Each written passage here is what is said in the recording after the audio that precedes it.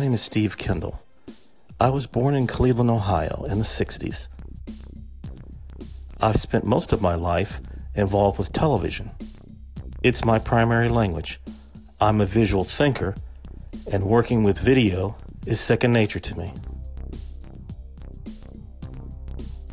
I express my feelings visually, often by creating stories and editing them on video. This is my story, and it begins over 50 years ago.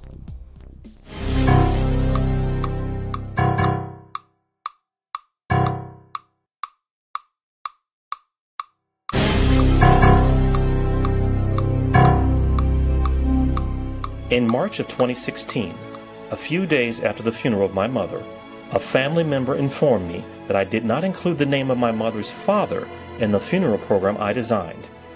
This was probably an oversight because my mother never said much about her father. I knew his name and that he was Italian, but not much else, so I sought to find answers by creating a family tree. I used a genealogy site to begin my research, but needed more details about specific dates in his life. So I called a family member who knew more about it. This family member told me that my mother did not know who her true father was until after he died. She was the result of an interracial relationship her mother had for over 30 years. And due to the racial climate of the times, her mother did not disclose her father's identity until he died when she was in her late 20s. My family member said something like, "You need to know something about your father, something that was kept from you, but I don't know if I'm the one who should tell you. Please, go ahead, tell me, I can handle it." Is not your father. A man named is your real father.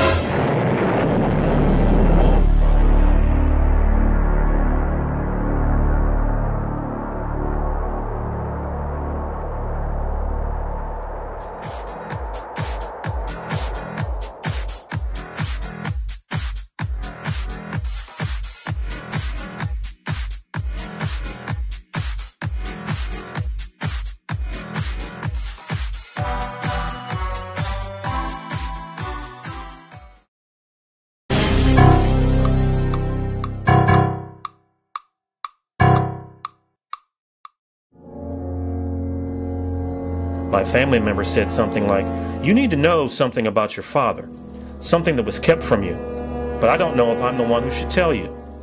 Please, go ahead, tell me, I can handle it." Is not your father. A man named is your real father.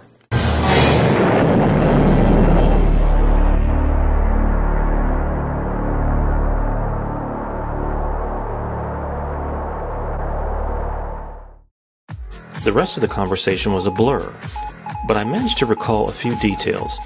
My mother met the man who may be my real father, whom I'll call Mr. X out of respect for his family and to maintain their privacy, when they worked at a hospital in the 60s. "I kept his obituary for you. He died a few years ago," said my relative. "I'll email it to you." I scrutinized the photo. I don't see any resemblance. I call my relative back. They tell me I resembled Mr. X when they met him in his early 30s. "You have his ears and eyebrows, and your son looks just like him as an older man." I do see a likeness to my son, who may be Mr. X's grandson. My mother has a granddaughter who resembled her at an early age, so I rationalized perhaps this is a similar situation. I had a real sense of urgency to find potential family members due to my declining health caused by a rare disease. My next step was to compose one of the most important letters I've ever written.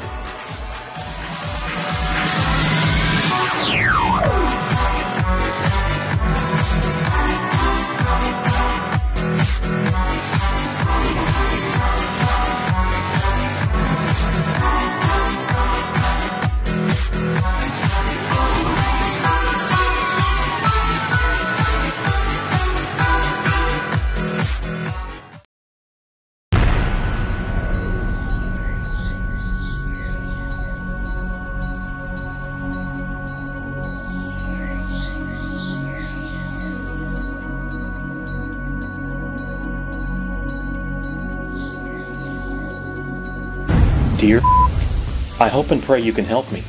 This is perhaps the most difficult and important letter I've ever written. My name is Steve Kendall, and I may be the son of your late relative.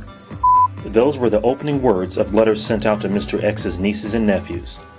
All of his siblings had passed away, or so I thought, until I received an email one evening that his last living sibling, his sister, would be in touch with me soon. She called me and we immediately hit it off. We've spoken almost every day since, and she told me I would be her nephew no matter what the DNA results. Two of my potential cousins, from the two separate families, agreed to take the test. So now we had to wait a long 6 to 8 weeks for an answer. During this time, a nephew of my maybe father sent me his funeral program. Looking at the pictures of him as an older man, I see no resemblance. As the British say, I'm gutted. I'm beginning to have doubts, but my new aunt, a wonderful Christian woman, encourages and assures me that I share a lot of traits with her late brother, proof of which would arrive sooner than expected in the form of a late-night email from a potential cousin.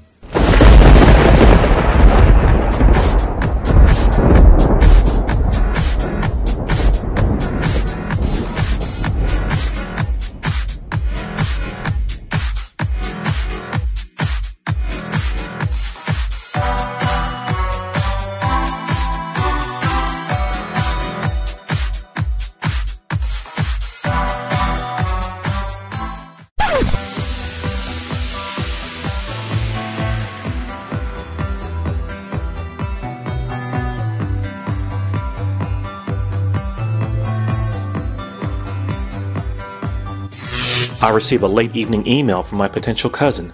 The DNA results are in, several weeks earlier than we anticipated. I quickly log into my genealogy account and scour the report. In bold letters it reveals, we could not detect identical DNA between you and my potential cousin, whom I now know is not my cousin, calls me to discuss the results. We have a nice conversation, and although we're not related, I've gained a friend. My new aunt doesn't believe the results are accurate and insists on taking a DNA test herself. While we await the test results, I help my aunt create a website about her parents. It's a fascinating story of a couple who met as students at Tuskegee in the 1920s and were taught by famed scientist Dr. George Washington Carver. They used their Tuskegee education, with an emphasis on self-sufficiency and entrepreneurship, which are values instilled by the school's founder Booker T. Washington, when shortly after graduation and marriage, they traveled to Africa for a business opportunity. They were stranded in Africa when the company they worked for went bankrupt, and you can read about what happened next on my website. When my aunt's test results arrive, they confirm we're not related by blood. I must admit I'm disappointed, but we consider ourselves family forever. One test remains, from a cousin on my side of the family. On October 2nd, 2016, I received the final report. I'm the only person who knows the results, and I'll share them with you, dear viewer, in the next episode. Tune in next time for the exciting conclusion of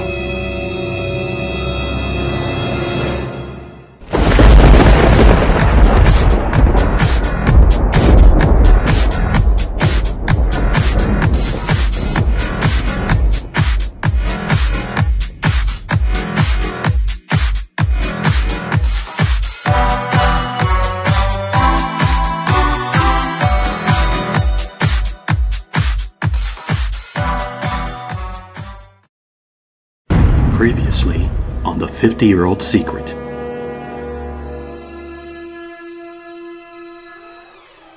Is not your father.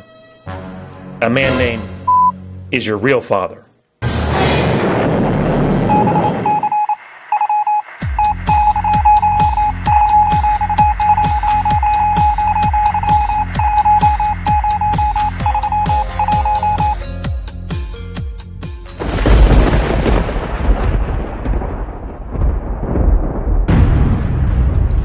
Before I reveal the final results, I want to thank the folks who agreed to take a DNA test. I must confess, if it were not for my medical condition, I would not have searched for my father. I would have just continued on my merry way through life. But I didn't want anyone else to suffer from my disease, which can be misdiagnosed. DNA tests can open a whole can of worms with regard to medical information. I'm happy the people who took the test received negative results for several medical disorders. My relative was correct. Is not my biological father, but my relative was also wrong. The man they thought was my biological father, Mr. X, is not. At present, I don't know who my biological father is, but here's what I do know. I know I will never pass judgment on my mother. She had the misfortune of being married to an abusive man who damaged several lives, some of which are still healing over 6 decades later. I know that every time I greet my wife and children, I'll hug them a little tighter and tell them, I love you, early and often. This series served as my way of mourning the death of my mother.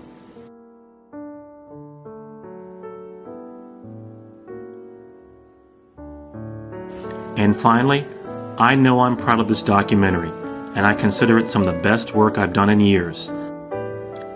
Although I do not have closure in terms of who my biological father is, I've been blessed by additions to my family. My new aunt and her family welcomed me as if I were a blood relative, and I can't thank them enough for their acceptance, love, and prayers. Now I end where I began, in search of my grandfather. And if I find him, perhaps I'll let you know, dear viewer, with a sequel.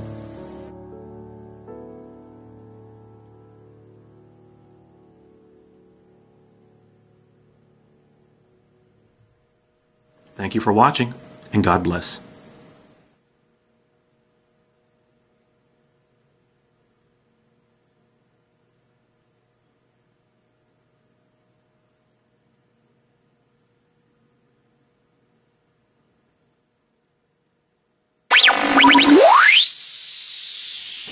Wait! There's more!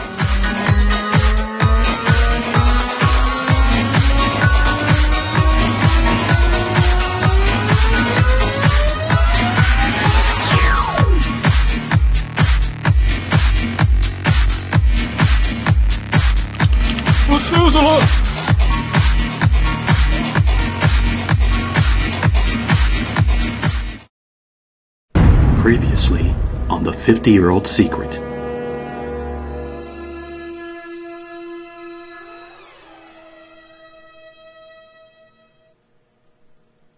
Is not your father.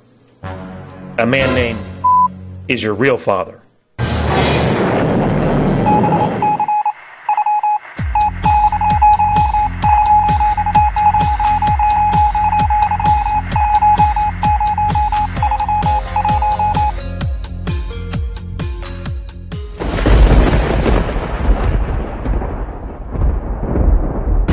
DNA test of Mr. X's sister and niece indicated that we are not related.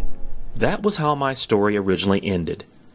But on the last day of the last month of 2016, I spoke with a DNA specialist who revealed another possibility with evidence that was staring me right in the face.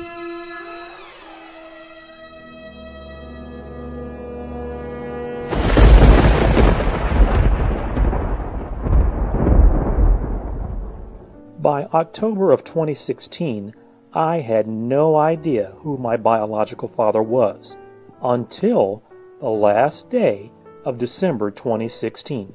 During a family celebration, I met my aunt's son-in-law, Dr. Jacob Adeyeye, a DNA expert and a professor of molecular genetics and biotechnology. I interviewed Dr. Adeyeye with my cell phone, but unfortunately the quality was very poor, so I will attempt to summarize what he told me. Professor Adeyeye pointed out that I asked the right DNA question, but of the wrong people. In other words, we tested Mr. X's sibling and a niece, which should have given me definitive results, but there was another possibility. Sometimes the father and the mother pass on recessive genes not found in other relatives. That would explain why the DNA tests were negative. This may also explain why I inherited a rare disease that no one else in the family has, thank God. I probably also inherited my father's talent for visual media, as he was an avid photographer who owned his own photography company, and I had a career in film and video. The only way to truly confirm paternity would be to test both my father and my mother, but their DNA is no longer available. Based on photographic evidence and his years of experience, Dr. Adeyeye believes Mr. X is my biological father. I resembled my father as a young adult, as you can see when you compare our yearbook pictures. But it is my son who most resembles my father and some of his brothers and nephews at various ages. So, where does all this leave me? I now have closure about my father, and I've gained a loving addition to my family. I've also resumed the search for my grandfather and started research about my father's side of the family, which dates back to the 1700s so far. I hope to bring you their stories in the near future. Until then, thank you for watching, and God bless. A special thanks to my Aunt Lois for her acceptance, love, and prayers.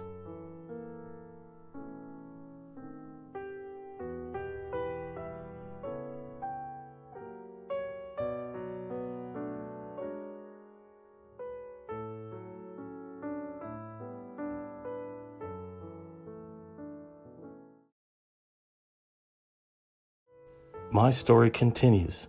A few years ago, my biological father's family got in touch with me. It has taken me quite some time to process this new information, and it's also hampered by the fact that my biological father is now deceased. His widow is very ill, and I don't want to contact her, and most of the family who contacted me no longer stay in touch with me. I hope to conclude this story in the near future. Thank you for watching. God bless.